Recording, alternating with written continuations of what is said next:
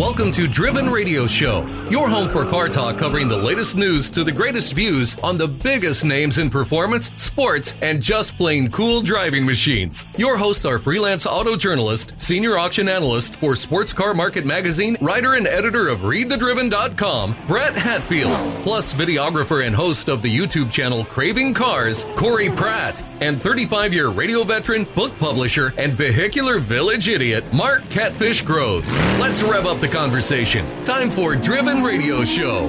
Hey, car fiends and gearheads, welcome to Driven Radio, your weekly automotive happy hour. I am Brett Hatfield, here with our engineer and co-host, Mark Groves. Yellow. And the evil genius of Craving Cars on YouTube, Mr. Corey Pratt. Yes. We are coming to you from the swelteringly, yeah, I can say that, warm Driven Radio Studios. It's a bit warm.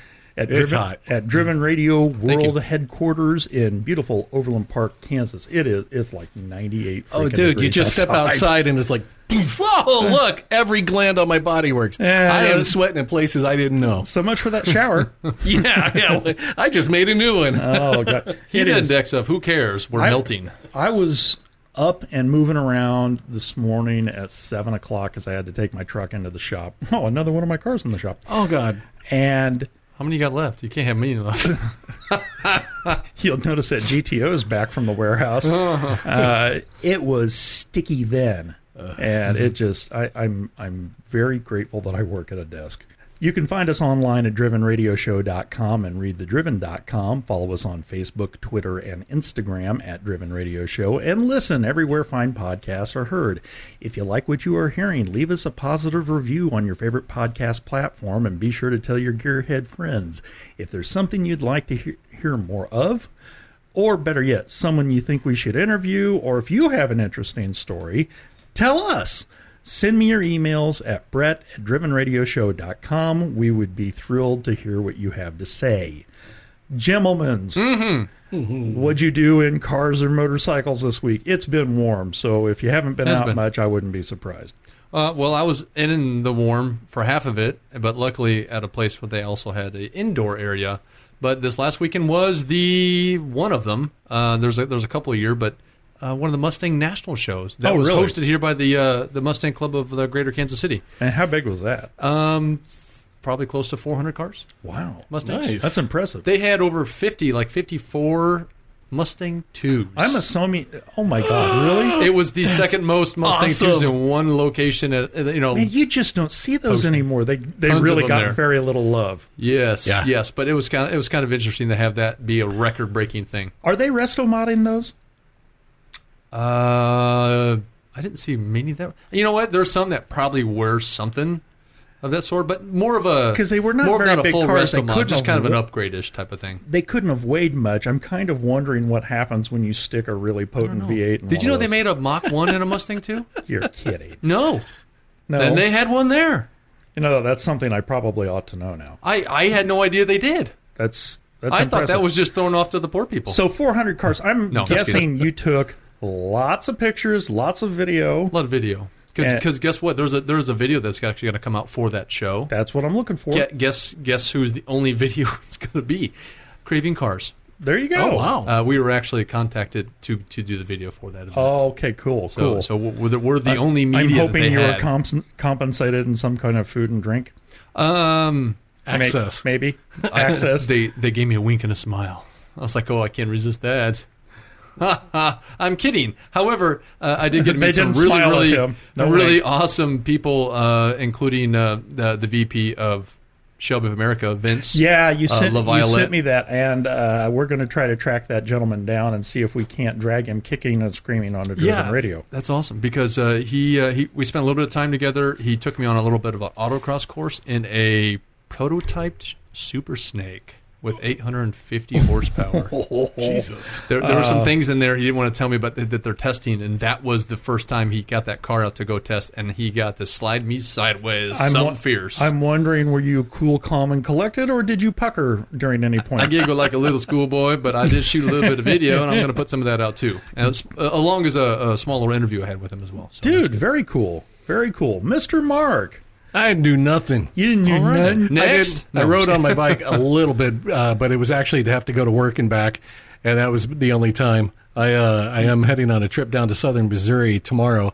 And, on your bike? No, but I'm going to take it with me. Oh, very cool. There's because you've got a really cool fold-up trailer yeah, in your and garage. I washed it, and I tried to spray black Krylon over the parts that were starting to rust, and then and shined up the chrome wheels on it. So, and the bike I did wash and wax over the weekend. So you're all spiffed up. Yeah. I'll drag it along. There's some family stuff got to take care of, and then I think Saturday I'm just going to take a day to relax. Go drive around Table Rock Lake and some of the area, maybe down in Blue Eye, see some of the mountains. Cool. Be careful around the curves. You don't find somebody of Corey's ilk hot-footing it. I'm going to kind of check out some of the backwoods from when I was a kid and see if I recognize anything that was down there. Get down near Galena and even near the border and go, oh, yeah, I remember these. You want me to go with you and I can just go ahead of you, clear the path for you? I appreciate the offer. offer, Knock down the deers but no. and the raccoons and all that stuff? Pop, pop, pop. No? Okay. Well, but thank you. He says seeing us here is quite enough. Yeah, it'll be a good day to just decompress. So looking forward to it. Yeah, that's awesome. How about you? I got a whole bunch of stuff. What the heck happened with your truck? Oh, we're going to take it to Monterey in a couple weeks. Oh, okay. Or in a week, went from when this posts. And I wanted to make sure everything worked on it. Truck's got 172,000 miles on it, still on the original plugs. What? Yeah, so maybe it's time to change those. It is. I'm surprised there's enough metal left to make a spark. It still runs pretty healthy. I'm kind of surprised. 172K. 172. Now, these aren't like Canadian miles, right? These are American miles, right? This is not that fake Canadian stuff. The truck runs great. Plugs. It's healthy, but it's also a 5.4. And those are notorious for having the plugs break off in the heads. Oh, so I wanted our good friend Daryl Ossipik to have plenty of time to spray a little bit of thread loosener and whatever, and prayers, soak it down and back it out. I want to spray and check out the prayers. rest of the truck, make sure everything was okay, make sure the driving lights worked, and all that good stuff. So that's the truck. 2. Got the wheels off the Corvette. Hot damn. Ooh. You don't even want to know what involved. Was it a jackhammer? Yeah, how many blowtorches had to get involved? Yes. What? I can tell me more. Tell me more. It was a sledgehammer and an air wrench, and that's what it took to take those off, and it destroyed both of the spinners, and they're back ordered. They also cut the cone off one of the wheels to see if they could get to the spinners attached to an adapter. Okay. And then that adapter has traditional lug nuts that bolt on, and that's how they did those wheels. Man, they cut the cone off to see if they could get to the lug nuts on the adapter, and you couldn't get anything in there. So wow, it came. The tool from Germany didn't do it. They beat that lead hammer, that 6-pound lead hammer, into double mushrooms. That didn't do it. They finally put some stuff around the bodywork on the Corvette because we were all real nervous. Yeah. And took a couple good swings at it with the sledge, and there you go. They're off. Wow. They're off now. So lots of Corvette parts are on their way. And but for the good, in a completely different shop, Vlad the Impaler sits awaiting a new flywheel and a starter. Apparently, there's a difference between a big block starter and a big block W head starter. Oh, for Pete! Oh. And the big block starter doesn't connect or doesn't grab enough of the teeth on the flywheel, and it grinds them off. Grinds teeth off, screws up the starter. So now I've got that stuff coming. Those should be here tomorrow. Is that what happened? Hopefully, yes. That's exactly what happened. So that's what caused the issue to begin with, just the wrong starter? Yep. That's what we're thinking. So hopefully by end of day Friday, Vlad will be back on the streets terrorizing everybody. Now for the good stuff. Wish you the best. Our friend Ped Watt. Our brilliant photographer friend Ped Watt. We drove over to St. Louis on Saturday and toured the collection at Hyman Limited, and it was incredible. Yeah. It was one of those where there was so much stuff, I wasn't even going wow anymore. I'm just kind of looking around with my mouth hanging open. A little bit of drool. Did you get like a wheelbarrow to carry your jaw in? No. I just kind of held it in my arms and walked around like a puppy. I almost missed a 1967 Lamborghini Miura P400 because it was behind the door when we came out of the showroom, and I was looking at everything else going, wow, look at, good. There was amazing stuff over there. What color was it? The Miura? Yeah. Red with silver at the bottom. Did you see that car? Miura. Mark, you know what that looks like? Yeah, Google does, so Okay. now I do. All right, right. Could you They picture had- walking into a place and missing that? They had so much good stuff. Lots of pre-war stuff. Lots of just everything was so cool. Everything was so cool.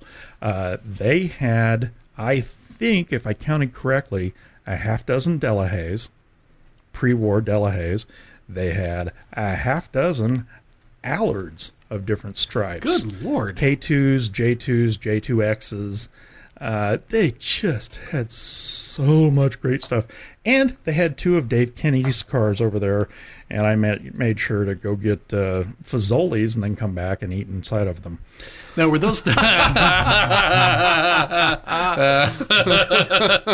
that was funny. I lost a meatball, Dave. You might find that later. I hope there's some breadstick crumbs. I was trying to pick it up with my French fries like they're chopsticks, and damn it, this thing's hard. Those fries are just not sturdy. So the Delahaye's, were any of them those really art, couture art carved? Yeah, all 135. Yes. Oh, my yes. God. All 135s. Oh. They were all very pretty. Everything was incredible. Hats off, and a huge thanks to Jeff Isabel for taking the time to walk Pat and I through there.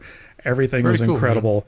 We took pictures of nothing. We just kind of walked around. It was fun to walk around and not feel like you were on assignment. Oh, yeah. Just walk around and go, oh, wow. pretty. Oh, look at that. They had a lot of stuff I've never seen before.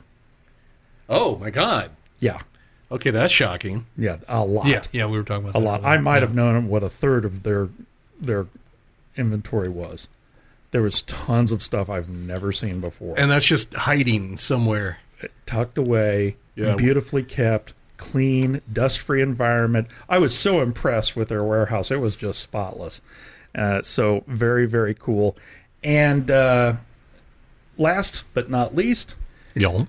because I'm not real bright, I write for Sports Car Market Magazine. Uh-huh. I write for GM Authority. Uh-huh. I write this show. Uh-huh. And now I write for Ford Authority.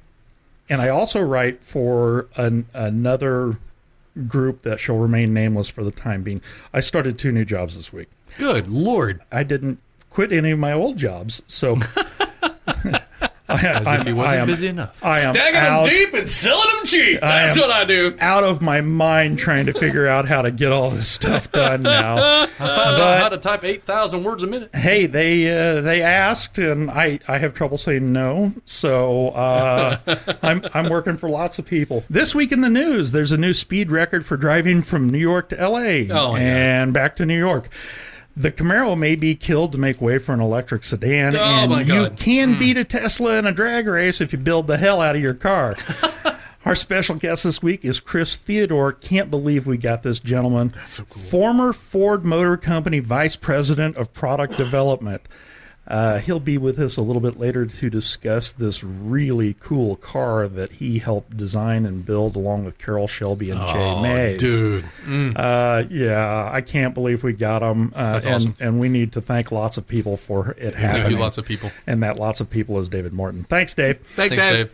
Let's take a look at this week's news. From roadandtrack.com, 2 guys drove from New York City to L.A. and back 74 hours, 5 minutes. Boy, at that point, Round does the trip. 5 minutes really matter? But okay. That's It took me 4 days to drive halfway across the country. These guys did there and back in 3. And I bet they couldn't get their wheels off either afterwards, because damn. May 2020. Now, it did happen over, a little bit over a year ago, and I'm sure that they kept the lid on it. We were talking earlier for specific, it's too late to charge me reasons. Well, it might be statute of limitations. It may be so 19 different state troopers didn't remember that gold SL500 that flashed by. It was in May 2020. Every one of the brothers were trying to beat everybody else's New York to L.A. time. Chris Clemens and Mark Spence quietly and definitively set their own oddball record in a 1999 Mercedes-Benz SL 500 Coupe. Now, they drove from the Red Ball Garage in Manhattan to the Portofino Inn in Redondo Beach, California, and back to the Red Ball, 74 hours, 5 minutes. Do you know how long it takes me just to get to frickin', Estes Park, Colorado? Can you imagine you get there and having 72 hours and enough 6 left minutes? in you to look at the other guy and go, well, let's go back. Yeah, I'm so tired. I'm just done. Can we have a night's rest? No! They shattered the record that had stood since 2015. Clemens initially had trouble finding a driver, and that's when a friend of the show, Ed Bolian, recommended Mark Spence. Now, So- did you catch that bit in there about these two the friend? followed Arnie Toman and our friend Doug Tabbitt out, and that's the same run where Arnie and Doug set their big honking record. Oh. Apparently, our heroes in this story weren't able to quite do that. Clemens and Spence hopped into the SL 500, left at the same time as Arnie and Doug on their transcontinental run. Toman and Tabbitt went on to set a new Cannonball record, and Clemens and Spence took off in the SL 500, which Clemens had fixed up with all the goodies, laser jammers, radar detectors, infrared cameras for cop detection, and GPS tracking equipment for proof. So this isn't just your regular. Let's hop in. Thing had more antennas on it than a handful of cockroaches. For a while, they kept pace with Toman and Tabbitt, taking advantage of the other crew's vast network of spotters. That is until they got pulled over for speeding in Iowa. Now, Clemens said, and I quote, "Once we got stopped, there was no catching up. They were doing 160. I can tell you, if that SL 500 isn't modified, it won't run 160. I wouldn't think so. That's oof.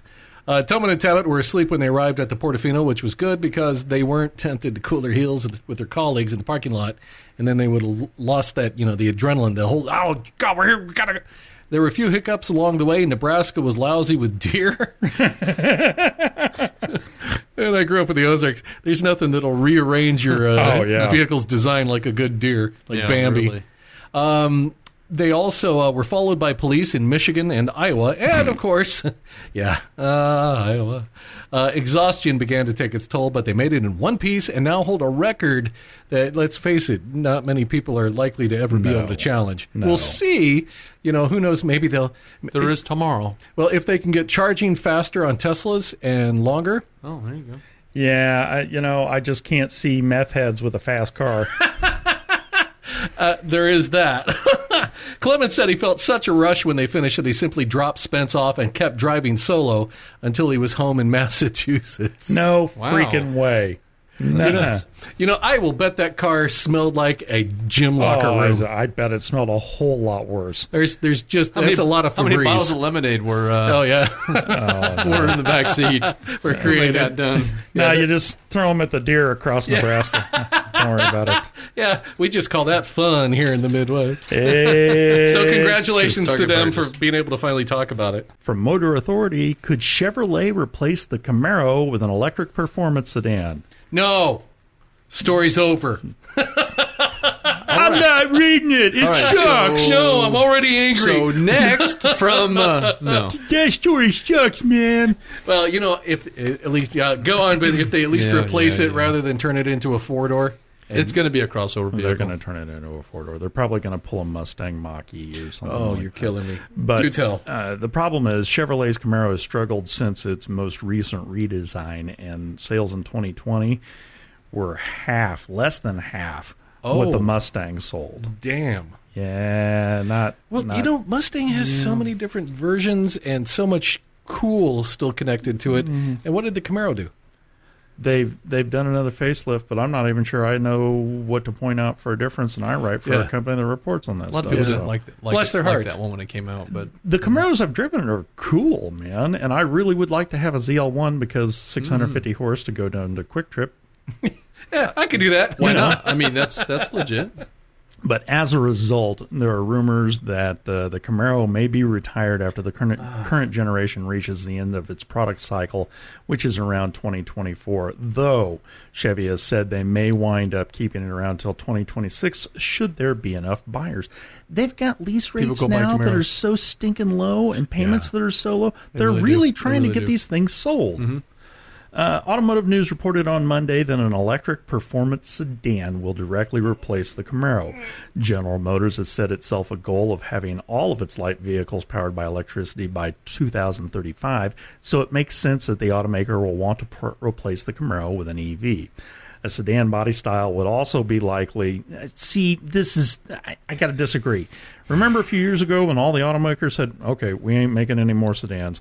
All we're going to make is performance cars and SUVs and pickups. Yeah. And that's all they're making. And then Ford got rid of the Focus and got rid of all the sedans, and you can't find a Taurus anymore. So all that stuff's gone. And Chevy did the same thing. And at that time, they had the Chevy SS, that four-door performance sedan that you could get with a 6-speed and an LS, which was an offshoot of the Pontiac G8 that was killed when Pontiac was killed. Yeah. And that car went to Chevy. That is is it a Holden Monaro or a Holden Commodore? Yeah. It's a Holden, but I think it's the Commodore. It's from GM's right. Australian subsidiary, and they brought it here. It was a 400-horse four-door. Yep. Now they want to get into the performance sedan business? Why couldn't you guys learn when you had a really great one on your hands? Yeah, they were there already at one point. Yep. Another solution would be turning the Camaro into an EV. You sons of... Dirty talk. It's just dirty talk. A possibility GM hinted at back in March when it unveiled its Ultium EV platform and battery technologies. As automakers face ever-tightening rules on emissions, muscle car fans will have to get used to batteries and electric motors. Yeah, we will. I'm not happy about that at all. Yeah. I'm going to make my own gas. You watch me, Taco Night. We're right next to your moonshine. Gotta go to Taco Bueno. Fill right. up the car. Dodge has teased an electric muscle car due in 2024. Ford has at least one more generation of its gas-powered Mustang planned, while the future of Dodge's Chargers and Challengers remain uncertain. We will likely see one more generation of gas-powered Chargers and Challengers, though a turbocharged V6 may replace the current supercharged V8 as the range-topping option. I hope not. Challengers and Chargers and Trackhawks and Hellcats and I think if it needs to and be the TRX, replaced, the pickup. Oh, yeah. Every time you hear one of those supers that want to in traffic, you're just thinking, okay, somebody's going to do something heinous. I'm glad I'm here to see. Yeah, I am so lucky I get to watch. So I know it's coming. I just Yeah. don't want it to be here. Is there a reason why they just can't? I mean, okay, so the Chargers and Challengers and alike or whatever have their place in history. So if they need to change it and change that power plant to a twin turbocharged V6, can they just change the name of the car? It's like Chevy doing the Nova in the 80s and it was a Toyota Corolla. Truth. That's not a good comparison. That was such a crap box. I get that, but I But mean, it's you know what I mean? taken a They name recycled and- the name that for no reason whatsoever. They could just call it something it's else. like what Chevy's done with the Blazer now, and that's just criminal. Stop using old names, damn you. Well, you leave it alone. Stop. Don't call it the Nimitz. What the hell's wrong with you? At the risk of sounding really bad, stop raping your heritage. Yeah, basically, yeah. That's like making an EV crossover and calling it a name that they usually use for a muscle car. Oh, wait. You Ford. think they would take the Disney example? You know, Dumbo 2? What? No. And then That would've- Dumbo on Ice? that would've- Live Dumbo? Really? Dumbo 2 would have been a great name for the Mach-E. Great name. I think that would have been beautiful. Think of the marketing. Comes with a magic feather. I believe I can fly. No. Take it off the cliff and we'll see. I'll be done seeing about everything But, you when know, I see an electric Mustang. the one thing I do have to admit, though, is that I've never driven a Mustang Mach-E. So Nor have I. it might be a pleasure to drive. I don't know. I'm just still too angry and bitter. I've seen them at shows. It's the naming. That's I've what seen it them is. at shows. They're not bad looking. They're pretty No, clean. It's a yeah. good design. Right. And I know they're quick, and I know everything's going to be all techy and cool and have blue lights in it and everything else. I'm just mad that they call it a Mustang. Yeah. Well, to your point, why don't they take one of the crappy cars and then make it that? So why don't Why they didn't call they call it it the a Focus Fusion E or Yeah, the something? Yeah. Focus E or Right. a Probe E, a Probe Mach E. They could have kept the Taurus alive by calling it the Oh my Taurus. God, a Taurus! Yes. Yeah, a Probe E in dark brown. In for the win. And you know what it would have to have on it? What if it was called the Crackers. EVA? No, Crackers. Oh boy. You don't care if it's electric or gas or I couldn't give a hydrogen, as damn. long as it's got Craigers and some raised white letter I'd tires. put Craigers on an ugly girl.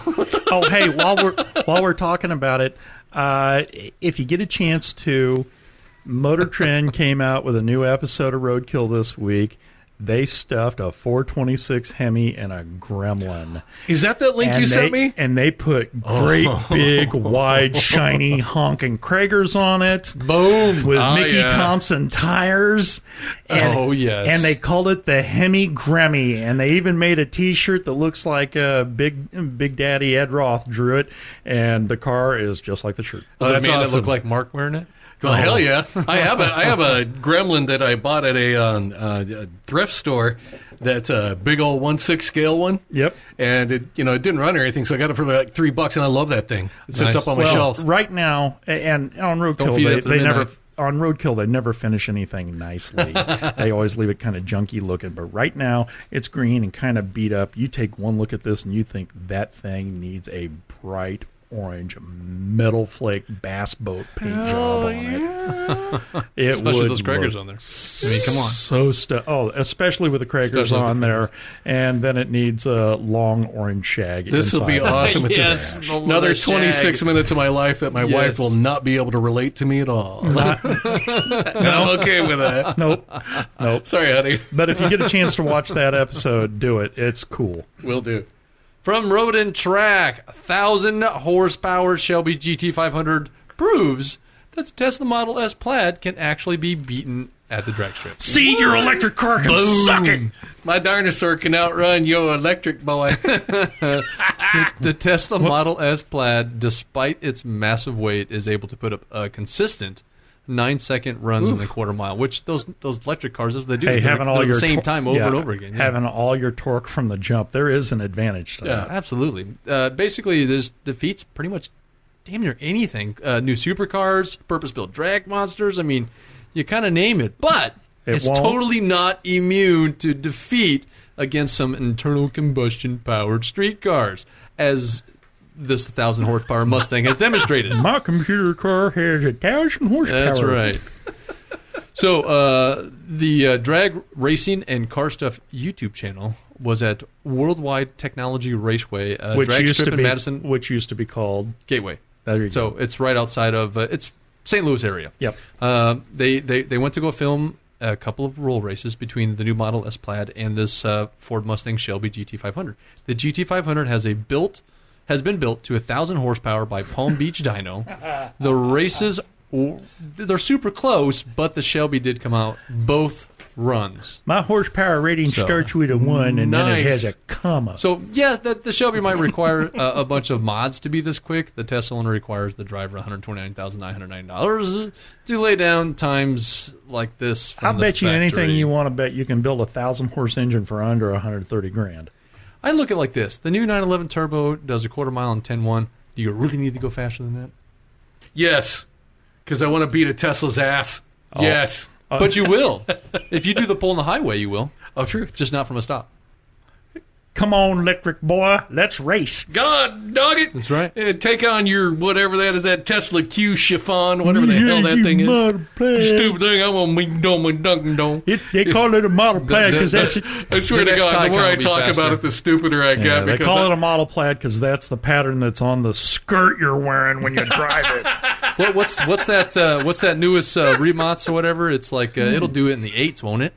That's an electric car I would drive. Yeah. And if I didn't mention it before last week, I did see a Taycan in traffic, and damn, I'd drive one of those too. It was sexy. It's a good-looking Yeah. car. It really is. The Audi version is not that bad looking either. And kind of coincidentally, that the guy that owns that car lives in the same neighborhood with my mechanic, which means my mechanic is making a whole lot more money. I know why he's making all that money. well played, sir. Well played.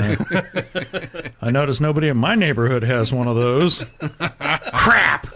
Oops. In segment 2, this guy's going to be so cool, man. I can't even believe we got him. Former Ford Motor Company Vice President of Product Development, Chris Theodore, is going to be here to discuss designing and building the 2004 Ford Shelby Cobra concept with Carroll Shelby and Jay Mays, and he has the car. He still owns it. He built, oh my God. built a concept, and then he managed to get it back. In for the win. Way Awesome. too cool. And he knows a lot of other stuff. I'm not sure how much we'll be able to get out of him, but this guy's cool. So he's coming up next here on Driven Radio.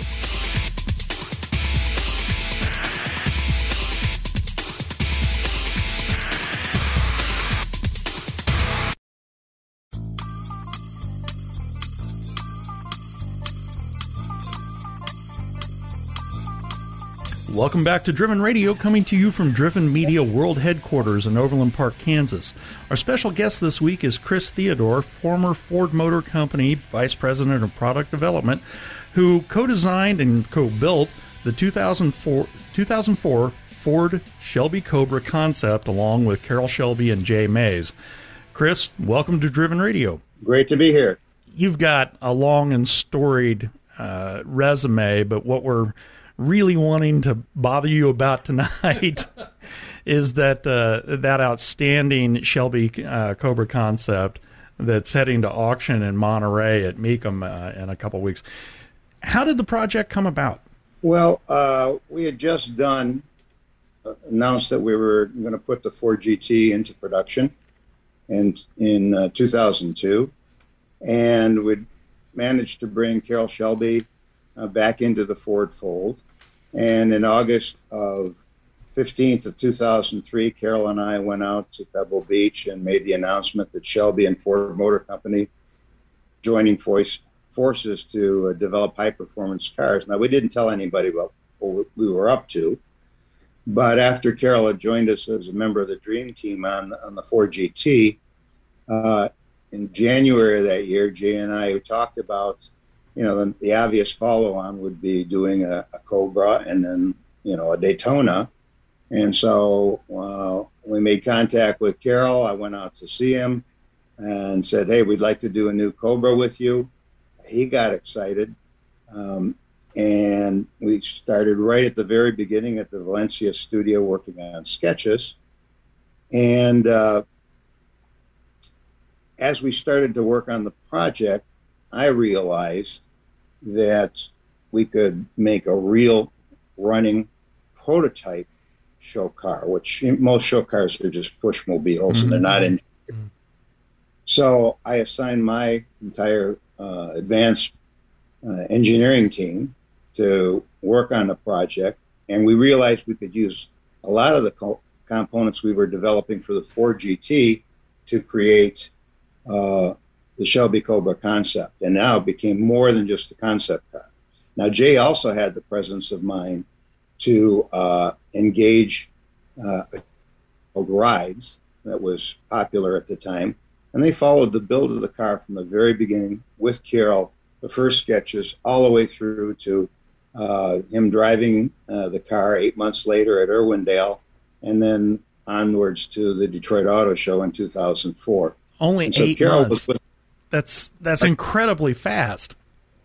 Yeah, for a fully engineered, the chassis was fully engineered. On top of that, I had originally hoped to put a V10 in the Ford GT, but we couldn't make it there time-wise, and we rightly settled in on the 5.4 with a supercharger on it, which is a monster. But the advanced research guys went off and didn't tell me and went off and built a V10. And they called me up one day and they said, hey, would you like to drive a hot Mustang? And they had it in an old Fox body Mustang. And it was fast. I bet. And so I said, can you make me some more? And they said, okay, write a check. So I wrote a big check. And we built 4 engines. The first engine was in that Mustang Mule car. We put one in the 427 show car. And they kept refining the design. And the next 2 went into the Shelby Cobra concept and GR1 the following year. Oh, cool. And, it's great motor. V10, all aluminum, dry sump, double overhead cam, 40 valve, 5 horsepower, and 501 foot-pounds of torque. So was a really neat motor. Did you have to write another check for tires? Well, yeah, Carroll went through quite a few tires. And as when I later came to own the car, we found we needed to put a new clutch in it as well. Yeah. To see the video, Carroll was at Irwindale. We did 2 days of testing and shooting and taking the press for drives. But the best part is that at the end of the second day on the drive, he was doing donuts with Daisy, just in a billowing smoke, and it was just fantastic. We had a wonderful time together on the whole project. It was so much fun. Awesome. The team was excited. Carroll was just a ball to work with. And then when he and I went on to become very, very close friends until he passed. How did it become named Project Daisy? Well, when I first got to Ford, and I'm not the first guy to think of this by any means, but like my second week on the job, Volvo top Ford management team. So we're on the plane going over, and I suggested, Ford really needs to do a GT40 because, the Viper was in essence a ripoff of the Cobra, and I had really wanted to do a mid-engine Viper as well, but I said Ford needs to, grab onto its heritage. And everybody probably drank a little wine, got excited. Well, when we got back from Sweden, to my chagrin, the project was assigned to my good friend, Neil Ressler, who was the vice president of research at Ford Motor Company. And they set up a little shop in the basement in the Skunk Works to start studying to do a new Ford GT. To keep it quiet, all Ford's high-performance projects had names like Terminator and, all real aggressive names. All Piranha. Coletti would come up with all these crazy names. So Neil said, well, we don't know what we're doing, so we're going to call the Ford GT program Petunia. So when Jay and I got around to talking about doing the Cobra concept, Jay suggested, well, why don't we call this one Daisy? Everybody will know we're up to something high performance, so it's kind of tongue-in-cheek, but they won't know exactly what we're doing. So that's how we got the name Daisy. And it's derived from the Petunia program. So it sounds like you had fun working with Carroll Shelby.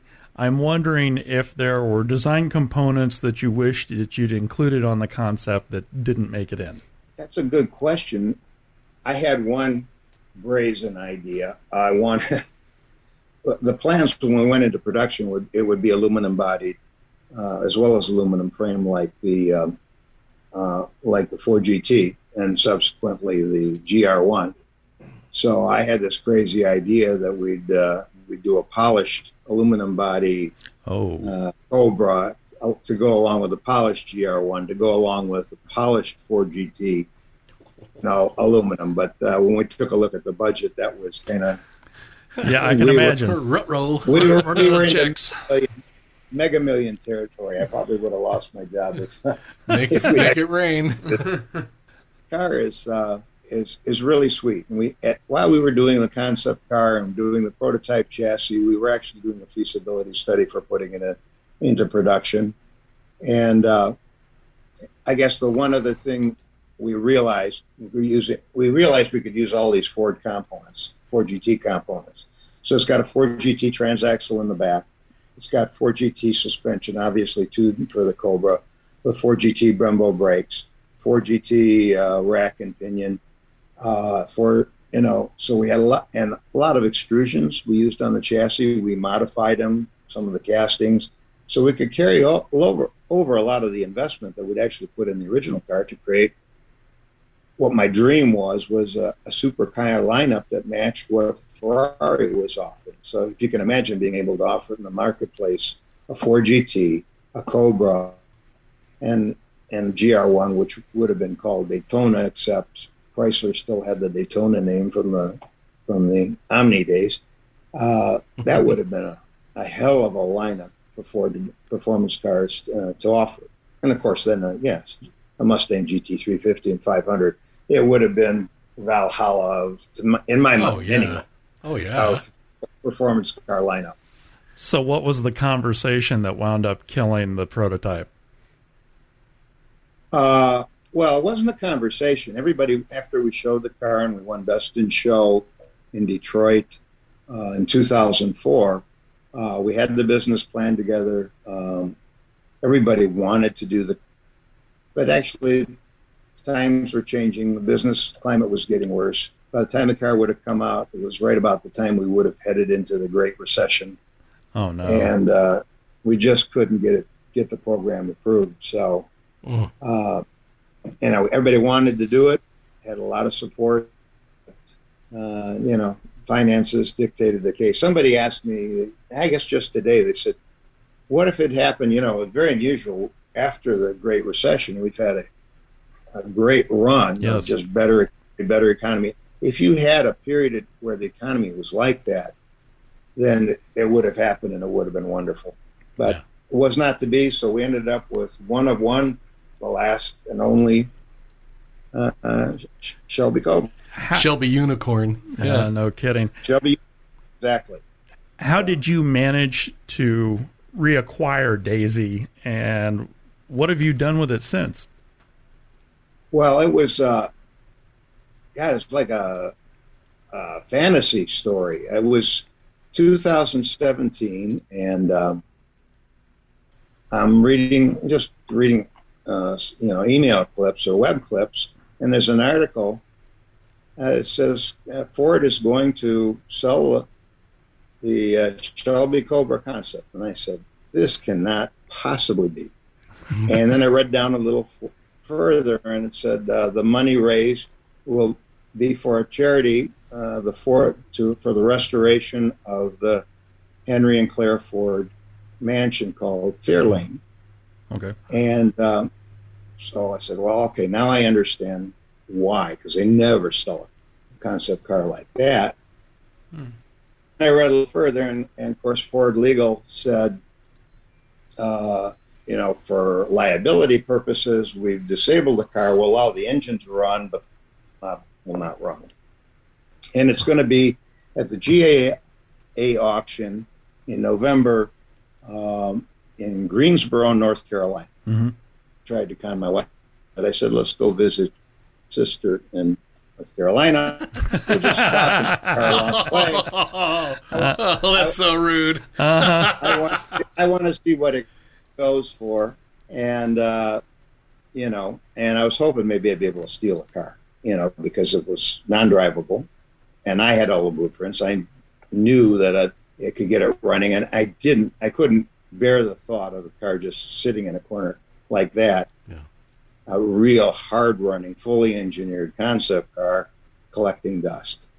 So we went to the auction, and I tried to play it low-key, and I set the bid limit for myself. And I told I was like Inspector Clouseau. I wore a black baseball cap and a black coat. And I sat back in the peanut gallery, and then as soon as the car came up, they towed it onto the stage, and they raised up, and I got up out of my chair, and I went up to one of the spotters, and I said, I know it's going to blow past me, but stay close. Well, sure enough, they started the bidding, and within the first 10 seconds, it blew through my maximum. And so I walked away from the spotter and went back to my seat in the peanut gallery, and the spotter chased me back. And then meanwhile, it's climbing and climbing and climbing. And finally, to my great surprise, my wife said, look, you only have one chance at getting this car. Go for it. Uh-oh. She's a keeper. Uh-oh. I bought the car. I had to mortgage both houses, and I wrote the two biggest checks I've ever written in my life, and brought Daisy home, and took it to the same team and got her running again, and it's been fantastic. I've had it car shows. I've had it at Concours and Amelia Island, and Concours of America. We had it with Jay Leno driving it around, and Donald Osborne, and I've got it out at the M1 Concourse in Michigan. I take it for a ride every once in a while around the track. So it's been a joy to own, and it gave me. When Carol passed, I'd started to write a book about Carol, because we had become friends. We used to call each other twice a week and see each other at least once a month. And I was really shooken up when he passed because we were going to build, quite frankly. We had started plans to build like 200 rolling chassis, a classic Cobra with modern underpinnings, 200 Daisies, 200 GR1s. Oh, my God. He asked me to put a business plan together, which I did, and I couldn't. First, it was to do a fully certified production car. There was no way. I said, Carol, there's no way, even with chassis invention that he encouraged me to do, we couldn't do it. You'd have to sell 5,000 cars to break even. And I said, you haven't got a dealer body to do that. But then when we looked at the rolling chassis idea, it would have made money. Oh. So he went off to go get funding, and then he got ill, and that was the end of it. So long story short, I got the car. Now I had, after he passed, now I had a happy ending to my book. It's called Kismet. Daisy Comes Home. And that, was a dream come true. I mean, it's a fairy tale story. It sounds like it. It absolutely does. Now, Daisy is headed to Mecum's Monterey sale. It's going to be taking place Saturday, August 14th at the Monterey Hyatt Regency Hotel and Spa. I've never set foot in there. Who is it you would ideally like to see own the car next? A museum or a Shelby fan or a Shelby Cobra fan or Jay Leno? I'd really like to see Jay have it. Jay would be wonderful to have it. We had a ball when we were driving the car out there, and his collection is just amazing. He's such a good ambassador for the car business. I love owning a car. I don't really want to sell a car, but it's one of one. It's irreplaceable. I'm not of a means that I've got it licensed and plated for the road now, but really? I can't take it on the road. I can't risk it. I take it out on the track, but I don't push it too hard, but I have a good time. How far is not too hard?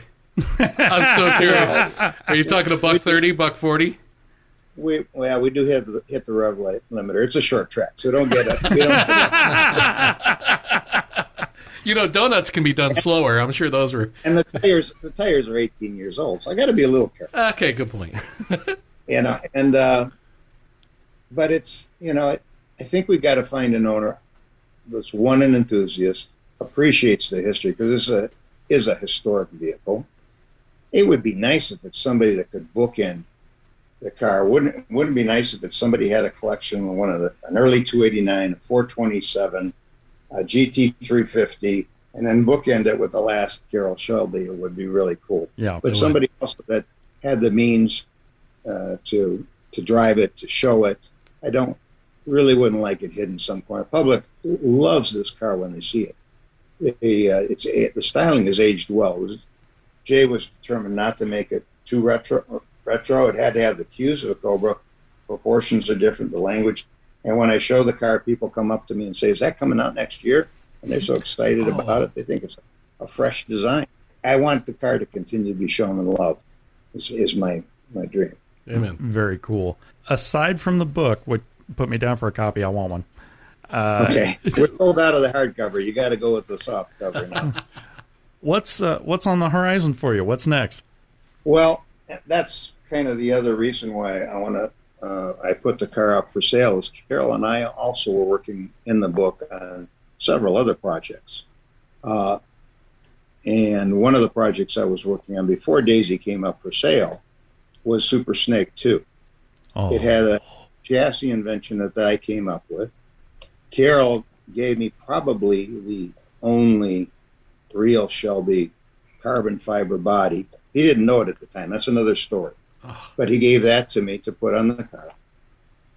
And Ford, one of the Ford GT prototypes to field strip for suspension, transmission, and of course the 5.4 motor. So we were going to build Super Snake.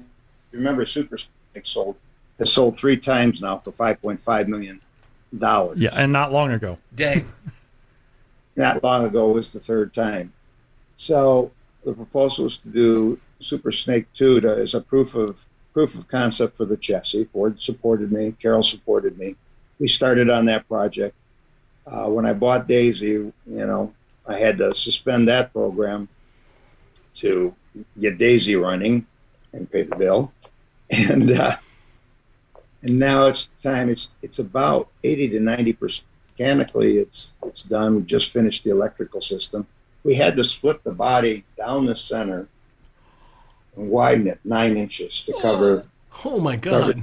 So this is the baddest looking Shelby Cobra you're ever going to see. I mean, the mouth is, imagine the mouth of a Cobra being 9 inches wider. It's just and it's got the prettiest butt you ever saw. You know, big butts are in style now. This one's got it. So I want to finish that up. Another secret nobody knew about is Carol and I had also made a proposal to Ford Motor Company after I'd retired, and when they were going to wind down the Ford GT program, we had a proposal to do a Shelby version of the Ford GT, Shelby GT. And there's pictures of the renderings that we proposed in that book. It would have been higher performance, taking the Ford GT to the next level. And we had approval from the executive team at Ford, except for one person, and one veto kept us from doing that. So I'd still like to build that car. So now's your time to shine, Chris. What's the dumbest thing you've ever done in a car?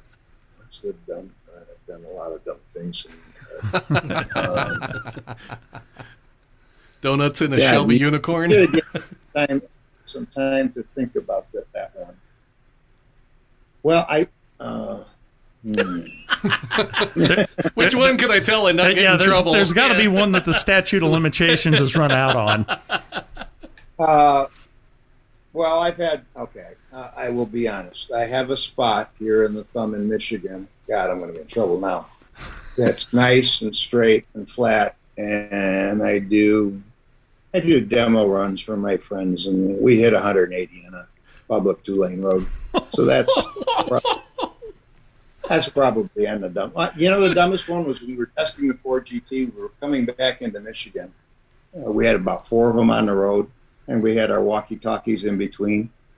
And we're coming up I-75 just across the Ohio State border into Michigan. And I get on the walkie-talkie, and I tell Coletti, I says, "Yeah, I'm doing 180. It's stable as can be." And he says, "Jesus, do you realize you're on a live channel?" 10-4 backdoor. Whoops. But apparently the cops weren't listening, so we made it home. So that's a few crazy things. Very good. Oh, that's so perfect. I love it. Oh We've been speaking with Chris Theodore, former Vice President of Product Development for Ford Motor Company. All the social media links for Chris, Shelby, Daisy, and Mecum and Ford can be found on readthedriven.com. Chris, thank you so much for being with us. This half hour went really quick. Thanks had fun. Is that dude cool or what? Oh, there's so much history there, and like old history, but also new history. Yeah, Like it's new. We have to have him back. Right? I'm thinking he knows where a lot of bodies are buried.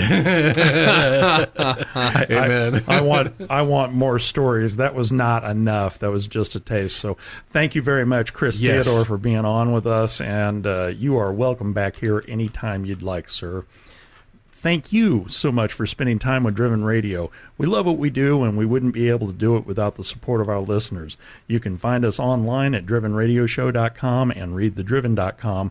Follow us on Facebook, Twitter, and Instagram at Driven Radio Show, and you can listen everywhere fine podcasts are heard.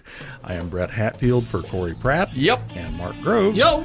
Thank you for listening, and we'll see you next time here on Driven Radio.